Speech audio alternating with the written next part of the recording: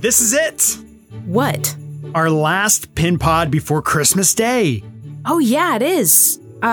Where's Max? I don't know. He said something about going to the source and heading north. North? Like the North Pole? To be honest, I think he was just desperate to get on the nice list. Yeah, hey guys, I just heard from him. He just called. Wherever he is, he has bad reception. All I could hear him say was something about cold. Cold day. Well, hopefully Max is doing all right up there. If you can hear me, stay warm, buddy. Welcome, friends, to this Friday edition of your Pinpoint Podcast. Alongside Chief Meteorologist Shel Kayleigh, I am Kaylee Thomas. We are just 3 sleeps away from Santa's arrival, and we're gearing up for some changes to come in right behind his sleigh. And one of those changes includes some chances to pick up something we really, really need: rain. All right, look, so here's why we need rain. One, if you've been keeping up at all with the drought monitor, as of last week, parts of the area from Brazos County, including Bryan and College Station through Madisonville and up into Houston County, slipped back into that second level of drought, a severe drought. As of today, typically we are already sitting at about 40 inches plus a little bit of change when it comes to the year-to-date rainfall. Today, we are only at 27 inches and some change. We're 13 and a half plus some, so more like 13 and 3/4 behind for where we should be for rainfall by this time of the year. In fact, we've talked about this before recently, but April was a big old rain month for the Brazos Valley and for Bryan and College Station. And then the rain stopped. From May through the terrible summer we had all the way to now, every single month has been below average for rainfall. NOAA says we need 6 inches to 9 inches of rain over the next 4 weeks in order to alleviate the drought conditions on hand. And look, the rain chance that Kayleigh's about to tell you about, it's the last one we have for the rest of this calendar year. So we got to make it count if we can. All right, so let's walk through the next couple of days. Similar to your Thursday, Friday will also hold about a 30% chance for some very scattered activity on and off throughout the day. Not constant, consistent rainfall, but enough that, hey, maybe if you're running around getting some last-minute holiday errands done, you may need the windshield wipers from time to time. Most activity is going to be light as it passes, and we're more than likely going to find more times that we are dry than times that we are experiencing rain. That's the case, again, Friday all the way pretty much through the day on Saturday.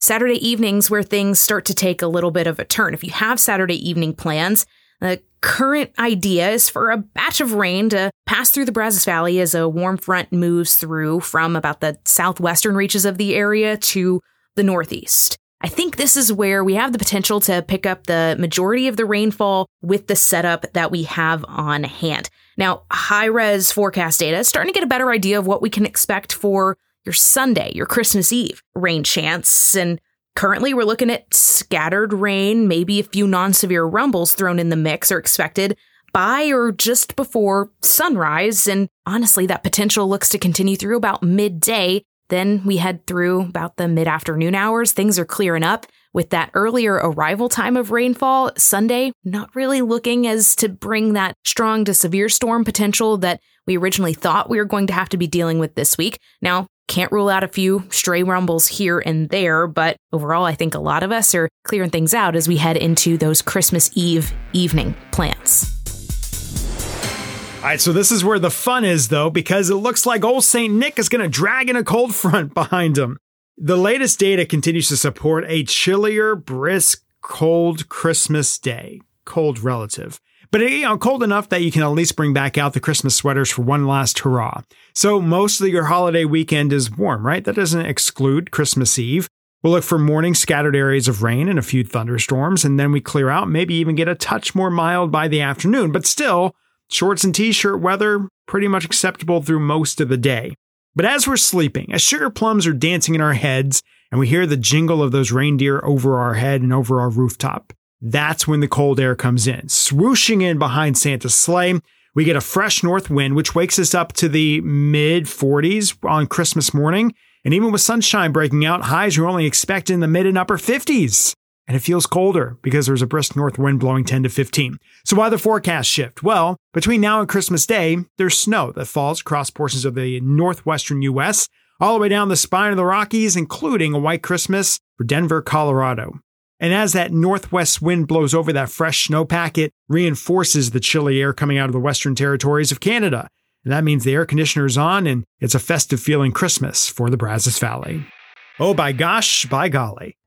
Well, it is hard to believe that we are in the final stretch of 2023, but what are we looking at as we close out the year? Mainly sunny and nearish to what we expect to be for this time of the year as we finish up. Now, highs reach back towards the, say, upper 60s for the back half of next week. And by next weekend, our global models are starting to hint at another cold front that arrives just before about New Year's Eve or so. Now, right now, we'll keep temperatures falling from those upper 60s to about the mid 60s, but note that depending on how the data trends, we could be feeling a lot more chillier to finish off the year. Still have plenty of time to see how data trends with that, and of course, we'll keep you updated. Alrighty, friends, with that, there's not much left to say, but a very Merry Christmas and a very Merry Happy Holiday Weekend to you.